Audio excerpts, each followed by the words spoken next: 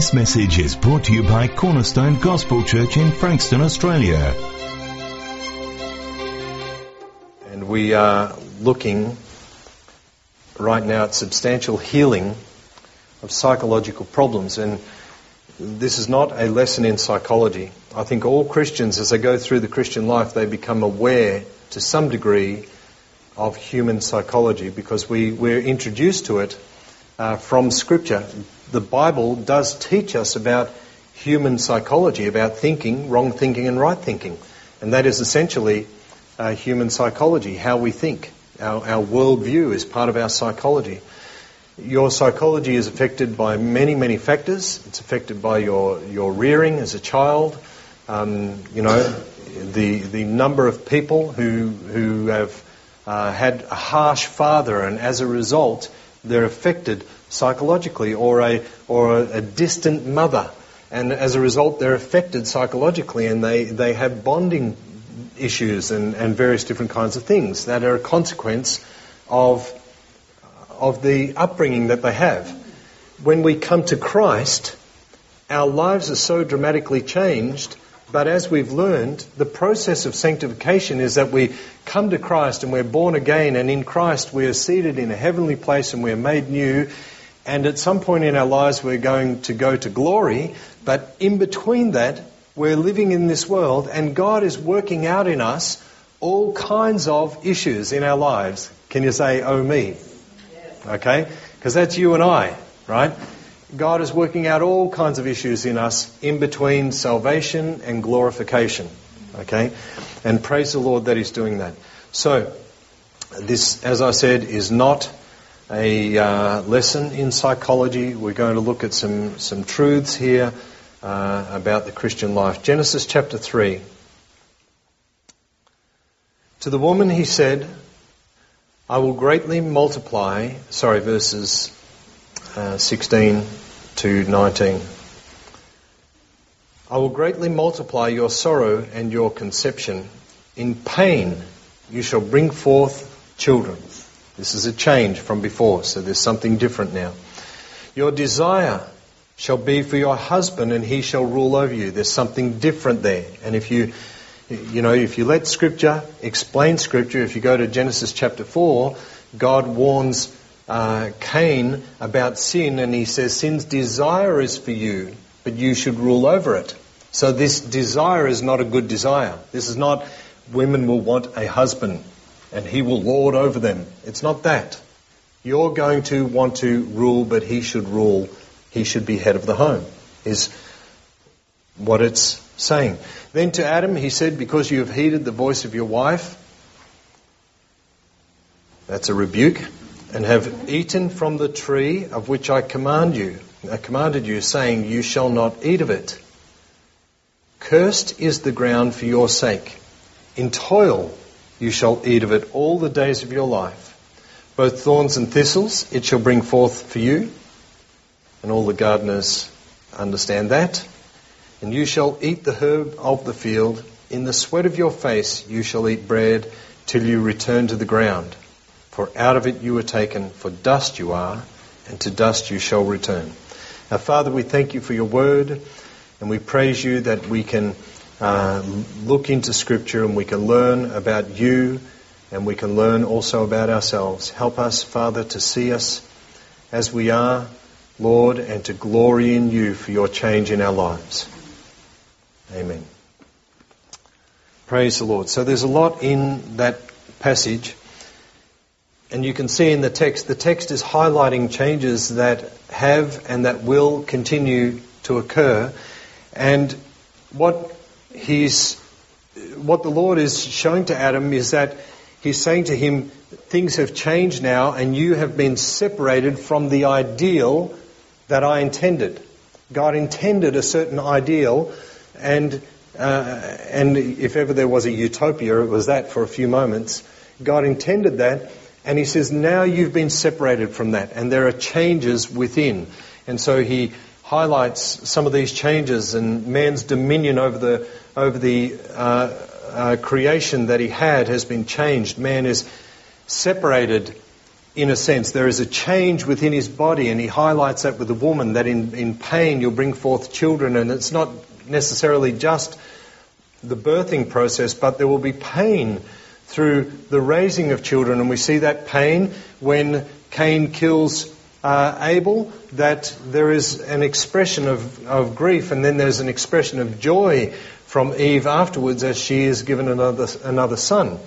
And man will experience sorrow and pain. Man is separated from relationships as they should be. There is a change in the relationship, and the Lord points out to Adam and Eve that the nature of your relationship now is going to be under tension, and you will have to fight to resolve that tension. Not fight with each other, but fight with these desires to behave in a wrong way so that you can walk in right relationship. And so man has this separation of the true order of relationships that has come out of the fall and has continued ever since. So I think it was Phil who taught me the old saying that I'm the head of our home, but my wife is the neck that turns the head, as the old saying goes. And so that saying is a saying that just picks up on this little thing hidden in this passage of Genesis. And your desire shall be for your husband. There's something in the female psyche that wants to turn the marriage towards her agenda. And so that, when you and I come into salvation, that kind of thing can be resolved. Because in salvation we come to Christ as equals and we work together within a relationship, but within that relationship of equality in Christ, there are differences of function within the family.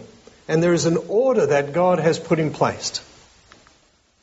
So, sorry, let me just go back to here. So, we want to consider two questions out of this.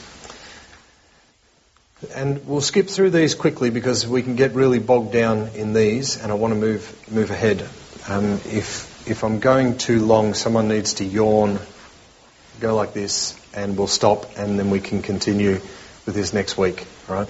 The first question that man faces is the question of existence, and this is a dilemma for man, especially as man has moved further and further away from his religious roots. If you travel to Fiji, for example, I've been to Fiji a few times on various different mission trips and things.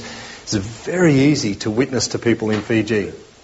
It's phenomenal because you don't have to start with a debate with this person over the existence of God, because most of the population, and we're talking a huge majority, believe that God exists. Whether you're talking to a Hindu, an Indian Hindu, or whether you're talking to a Fijian native, they believe God exists. And so the ability to be able to walk around and witness all day long, you go home fatigued just from talking all day and having these amazing opportunities to share the gospel with people. This question, though, this question of existence, is a real dilemma for the atheist, because as we move away from the idea of God and we move away from the creation and the Creator, we also move away from reason for existence. Why are we here? What is that purpose? How did we come to exist? And so, you know, if you... I love watching... what's his name? Sir David Attenborough. Love watching him, but I have to turn the volume off so many times. It's just easier to watch because of the constant evolutionary interpretation that he has, that he reads into, which has no connected understanding in it, but instead is a series of presuppositions that are inserted into the conversation in order to justify this anti-God position that the atheists have.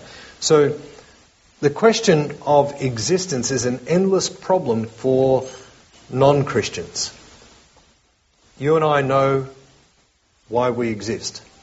Because in the benevolence of God, He created man to enjoy fellowship with Him and to glorify Him in the world. It's a really simple thing. Now, no matter who this person is, and no matter what his philosophy is, the fact that he exists is the problem for him. He can't escape this dilemma. Suicide doesn't even escape the dilemma of existence, because even with suicide, the rest of us know that this person did exist. And if we're believers, we know that they continue to exist, in fact. So the problem number one is that of being, why do I exist? And the problem number two is that of purpose, what am I here for? Now, why is this a problem?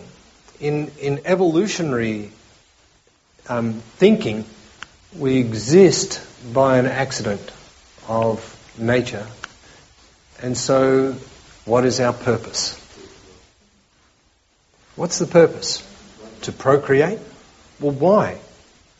To subdue the animal kingdom? Well, why? What is the purpose of that? And what is the purpose of having moral codes if we believe that we're here as an accident? What is the purpose of that? So these two problems can be stated in another way. It's, well, I am, but what am I? And so, the song says, you and me, baby, we're just mammals. Let's do it like they do on the Discovery Channel, or whatever it says, It tries to reduce humans to just another animal, right? Now, you probably haven't ever seen a group of dogs that gather around and have some sort of convention like this, where one dog speaks to the other dogs, and the other dogs interact and have a little chuckle and a laugh and various kinds of things. There is a pack mentality, and there's forms of sentience there, but it doesn't function like this. In fact, sometimes a dead person has been found in their own home, being eaten away by their own pets, because they've died in the house and the pets have not had access to food, and then their pets have begun to eat them, And that's just a very natural thing for animals to do, It's a famous mafia way of getting rid of human bodies is to throw them into a pigsty. Pigs will just eat them. They'll devour them. Rats will too. So, I am, but what am I? And this is a dilemma, right? What am I in relation to plants and animals? If you listen to this is why social engineering and the Marxism and stuff is so important, because vegans elevate animals to the same level of humans, and sometimes even above, and they go into farms and they take those animals away without any sense of conscience. Why? Because there's no property. Right? It's not their property. You don't own that animal. It's not your animal. I want to liberate it, and so I will, because there is no property under that socialist way of thinking. So, this is where the conflicts of man's thinking comes in, and where these psychological problems as a result of the fall occur. Now, thinking about the first question, existence is given meaning and rationality because of the personal creator, the God of the Bible. Now, we'll just point out that the word personal there does not mean God is your personal God. It means that God, the creator, has personality. He thinks, he acts, he feels, he speaks, he communicates, he loves, he has hatred toward unrighteousness. Right? He hates the wicked works of men. He has a sense of justice and will apply that justice to mankind. So existence for us is given meaning because God is a personal God, a God of personality, and that God has created man in his image. And so the reason why communication is a reality is because you and I reflect the nature of God. God is a communicator. Amongst the very first words of Scripture are God saying, let us make man in our image. And so we see communication that is happening, and man is made in the image and likeness of God, and this idea means that we bear attributes like God has. We exist, God exists. We can think, God thinks. We can feel, God feels. Okay? We bear these attributes, and we have this ability to communicate because God is a God of communication. So this is important for us because this understanding of the existence of God brings meaning into life. Suicide rates in our nation are rising higher and higher and higher. And part of that, especially among young men, is that they do not have a sense of purpose and hope in the world. I tell you, it disturbs me greatly that you would see a news report with 10 and 12-year-old children crying at a public event because of the state of the world and climate change. Because they've been told the world is not going to exist and we're all going to die by their teachers. Now that's a corruption of their role. So God is infinite and God is personal. It's important for us to understand this. It's the existence of God, the God of the Bible, that gives meaning to humanity. To understand existence, man needs two things. He needs an infinite reference point, and by that we don't mean a reference point that is infinitely far off. We mean a reference point that has the quality of infiniteness, or of everlastingness, of eternality. Okay? And he needs that this infinite reference point be personal, that it has the quality of personhood, because without this, creation and existence does not make sense. We are just a globular mistake, if that's the case. We're just a bunch of atoms swinging around, and there's no reason in life why there should be any moral code without a moral creator. There's no reason. There is no reason why you and I should have a sense of right and wrong about lying, about stealing, about killing. There's no reason why. These are not the dictates of some social construct. These are laws that God has put within mankind called the conscience. And these laws have meaning because of a personal creator. So,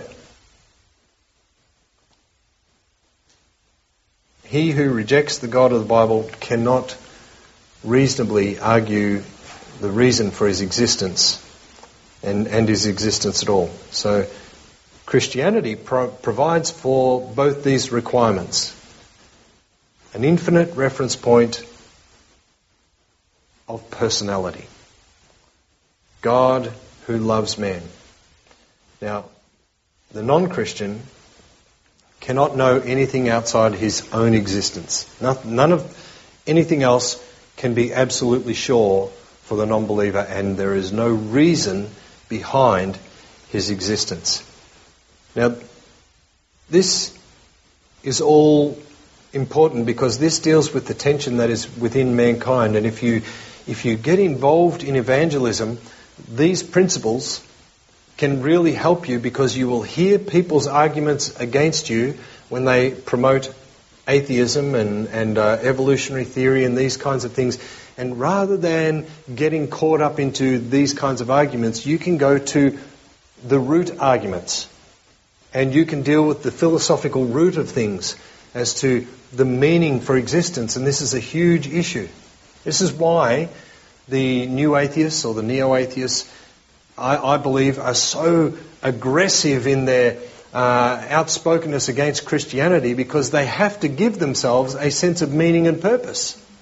Because outside of doing that, aggressively attacking religion and especially Christianity, very few of them have ever attacked Islamic teachings, but outside of that, there's no real reason for the existence of man outside of that. Let's move on. So God exists. Therefore man exists. We were created in his image. Now,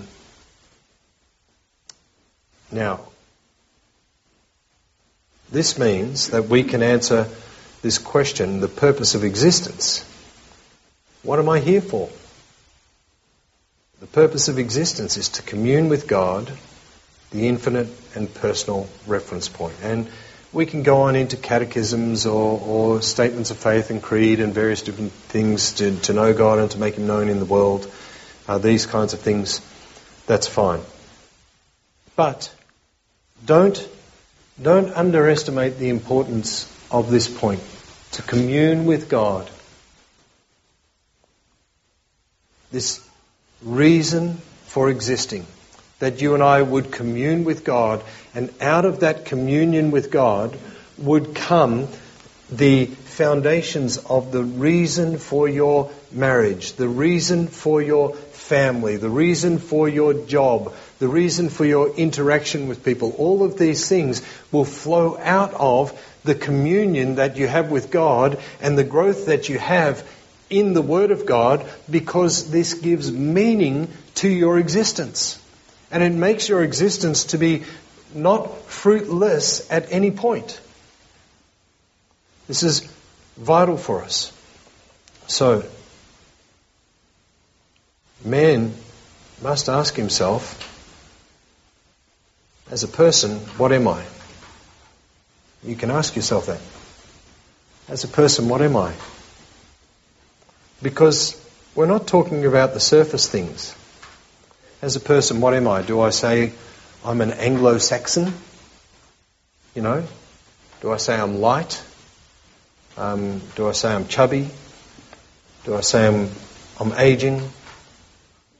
This is not the real me, those things. Do I say I'm a postie or a pastor? Do I invert them because one gives me more meaning than the other? Do I rely on these kinds of things? Do I say I'm a father, a husband? All these kinds of things.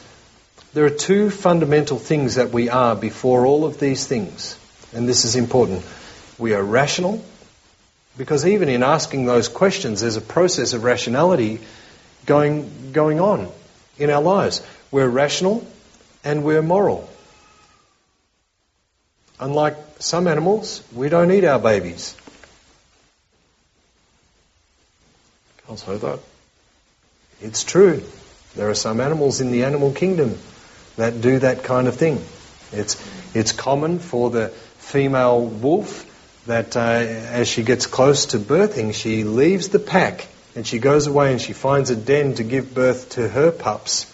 And if any of the men from that male dogs from that pack come near her, she'll savagely attack them to drive them away, because she knows that, especially on the tail end of winter when food has been scarce, that those dogs are ravenous for any kind of food and they will just eat the pups, all of them. She knows that. So she will defend them. We don't do that because we are moral. We're rational and we are moral. I am, I exist, but I exist as a rational and moral creature of God's creation. And this rationality and morality distinguishes each person and distinguishes us from the rest of God's creation. It separates us. Now, man is separated from God. We're separated from God through our sin, but we're separated from God in characteristics. We said before that man needs an infinite reference point of personality. This implies something that is way different to us. So, God is infinite, and man is finite. Amen? All right? So there's a separation in this. But in this, even though God is infinite and I'm finite, God has done something so that we can commune with Him. God has reached towards us. Why? Because He is a God with personality who has created us as humans to be able to commune. And so God has put within us this not only desire for communion with other people and with Him, but He's bridged that so that we can commune with Him. We'll talk more about that later. Man is separated from creation because he is personal. There's a difference between us. I know I've met some tree huggers and I love nature, I love being out in nature, but I've never had a conversation with a tree. I've never done that. And I love all kinds of things about nature, but I've never sat down, talked to my veggies. I haven't done that. They've never talked back to me either. They've never interrupted me while I've been walking around the garden pondering, the universe. It hasn't happened that the silver beat has said, "Hey, Lionel, don't pick me." It just hasn't happened. It's never happened. There's a separation between us and the creation. Okay? But I can tell you, if you want to send yourself insane, do some search on the philosophies of vegans and various other groups like that. You do some search, you will find some weird stuff about what they say about the creation and communing with nature and various different kinds of things. Now, we have rationality and we have morality. So, to understand our dilemma and our separation within ourselves, because we've been broken, haven't we? We sometimes talk about when we're counselling people that sometimes we'll describe that person as broken. They've had hardship and they're broken, And so, whatever it may be, we're broken as a result of the fall. You and I have, in this world, we continue to exist and we've been separated from the true selves that we should be. But we're personal, we're rational, we're moral, and like God, in many ways we have characteristics similar to God. So, Genesis 3, 4-6. Here's a case of people trying to live outside the circle that God put them in. God created Adam and Eve, put them in the garden, and He said, "You can have everything. It's all for you except those trees. Don't eat from those trees." Then the serpent said to the woman, "You will not surely die, for God knows that in the day you eat of it, your eyes will be opened, and you will be like God, knowing good and evil." Now this came true. They did know good and evil. So when the woman saw that the tree was good for food, that it was pleasant to the eyes, and a tree desirable to make one wise, she took of its fruit and ate. She also gave to her husband with her, and he ate. So the fall was a response to this call to be something that they were not supposed to be. They're stepping outside of the boundary, trying to be something that they were not supposed to be.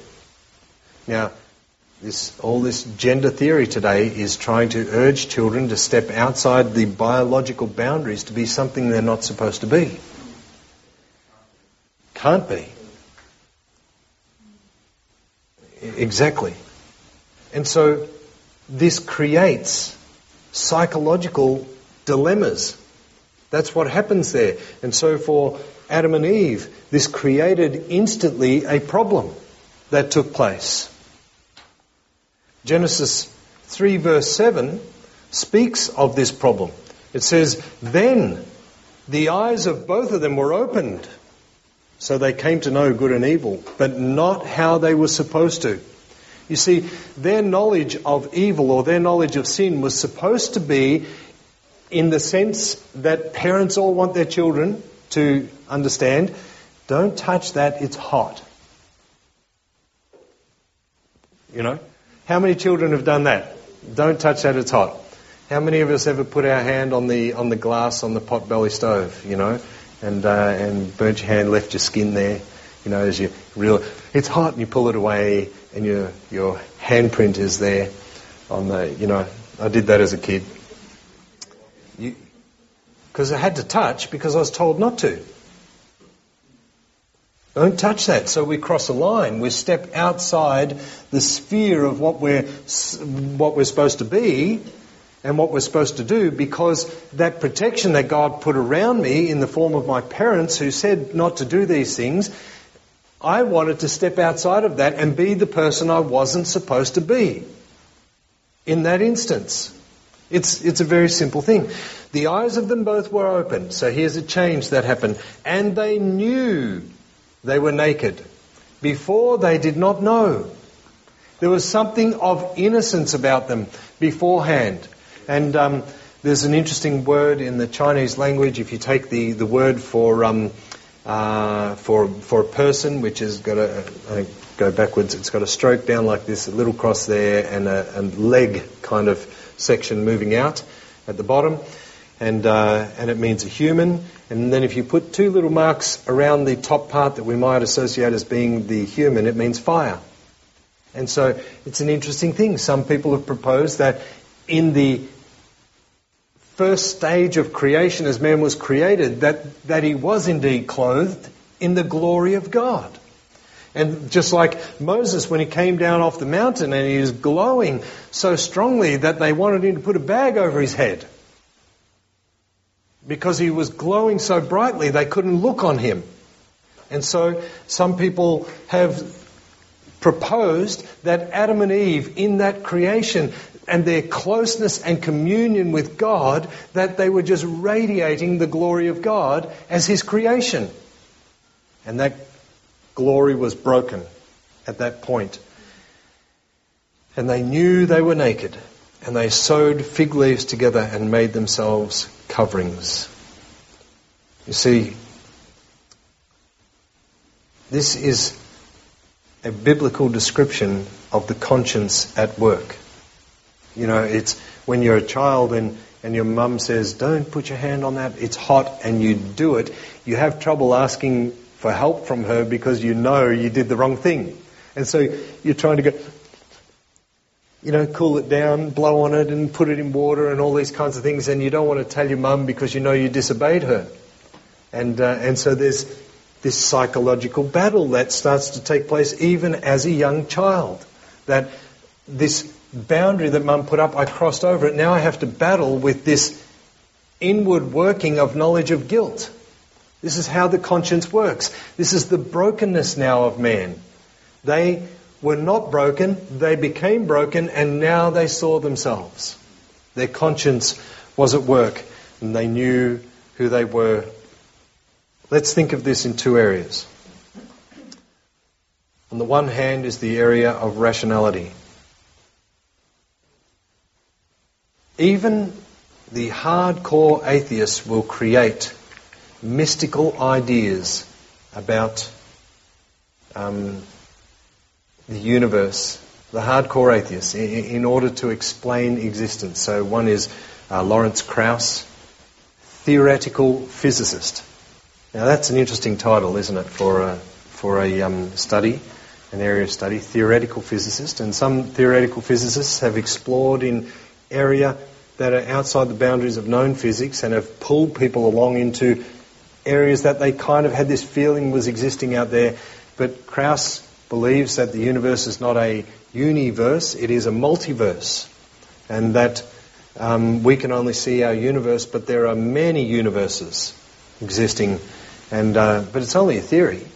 And the further and further man-made telescopes, and there are some big ones that can see a long way, further than you can see, a long, long way, deep into the universe, and they still can't see. any indication of a multiverse. But you see, this is a mystical answer. It's an answer because it suits his presupposition. And it expands the realms of possibility, you see. Well, the atheists put up a pretty good argument about existence and why we're here, but let's expand it, because if we expand the universe and we expand time, we can make anything possible. And so they do. Man will reason, why does existence have to be seen rationally? Why not just accept it as irrational? The simple random chance of an unintelligent force called evolution. But then they talk about evolution like it's a personality. Evolution made these changes. Evolution did this. Evolution did that. Mother Nature did these things. And Mother Nature, and there is a stream. Let's stay on track. You can look up Gaia and the worship of nature. Gaia. So existence for them is just a chance encounter. But everything about you and I denies that, because if it's just chance, why do we have this rationality? Well, I grew up in a non-Christian family, and there was plenty of love within that family. There was other issues, like every family has. But I grew up in that environment where there was a lot of rationality. Whether it was irrational or extremely logical, it was still forms of rationality that existed. Why? Why is that? Now, man's own rational nature is contradicted by his irrational reasonings of existence. When we deny the God of Scripture and we try to give meaning for existence outside of that, we become irrational in thought. No matter how intellectual it may sound, it still becomes irrational. And so you get things like punctuated equilibrium. And anyone never heard of that? You've never heard of punctuated equilibrium? Right. Punctuated equilibrium is an evolutionary theory that says that things were just slowly, incrementally changing, and then all of a sudden there was an ice age, and so bang, things changed really quickly in that time, and then it stayed like that for a long time, and we're in a long period of time now where nothing's changing, but soon there'll be some cataclysmic event that will cause this great jump again in development, and we'll go on to be the superhumans, or we may cease to exist and some other animal with 4 eyes or something, eyes in the back of his head to protect himself from the enemy behind. It's irrational. And so we contradict ourselves with these irrational reasonings. Secondly is morality. Man cannot escape the fact of the workings of right and wrong. All right, I'm going to close in just a moment. Without the existence of a personal creator, the existence of morality does not make sense. It just doesn't make sense. So, man is unable to establish and keep his own relative standards of morality. So man makes standards of morality, and he agrees to those. He enters into social contract with people, and then he breaks those standards of morality himself.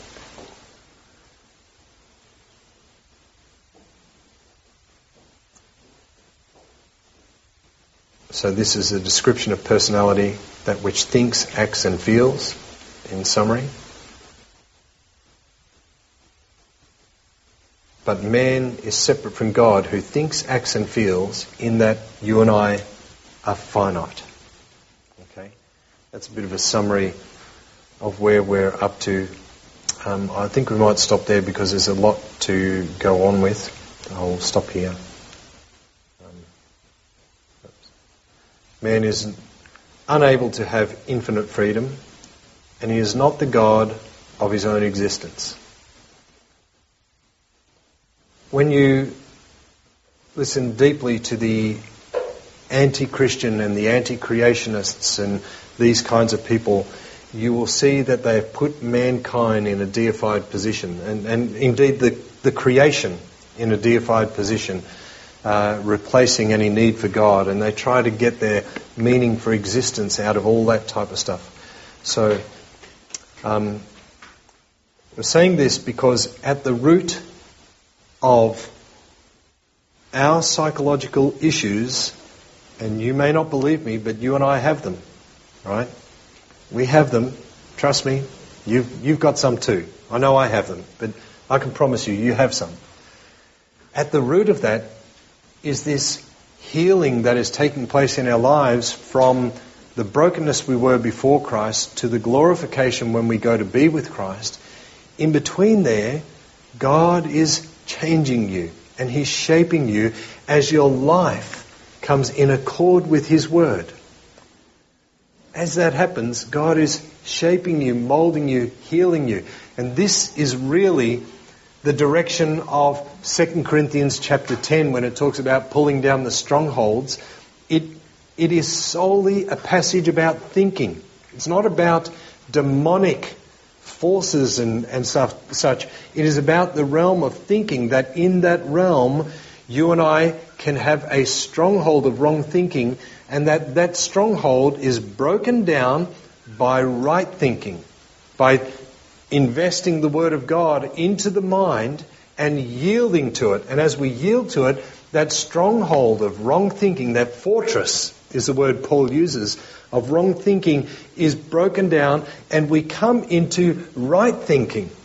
And that is where God begins to substantially heal us of this split that's happened in mankind since the fall.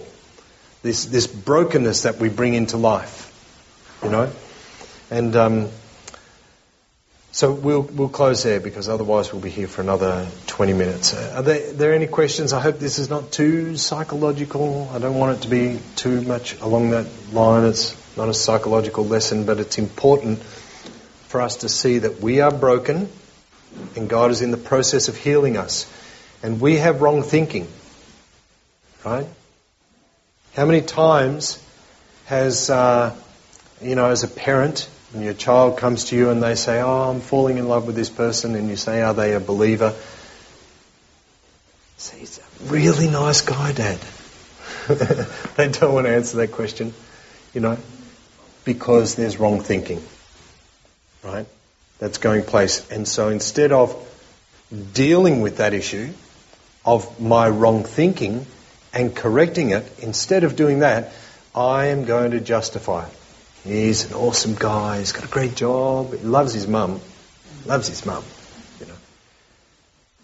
washes, shaves, So we go through this list to try and justify it so that we can present this idea and sell it to the party that we want to agree with us. These kinds of things, that's just one example. We can go through many. These kinds of things are the types of issues that come out of this brokenness that we have, and so we have to understand that if we can see that we are broken people, but God is in the process of healing us, we can actually move with Him in that healing process and be taken to a place where we are biblically, psychologically sound, and where we're able to make good decisions, because we're not making that decision on the basis of feeling and what we want, but we're making it on the basis of wisdom from Scripture, which is not always what we want. All right? Praise the Lord. You happy to stop there? Stop there. Thank you for listening to this message. You're welcome to duplicate this message in its entirety for non-profit purposes. For more information and resources, visit cgc.org.au.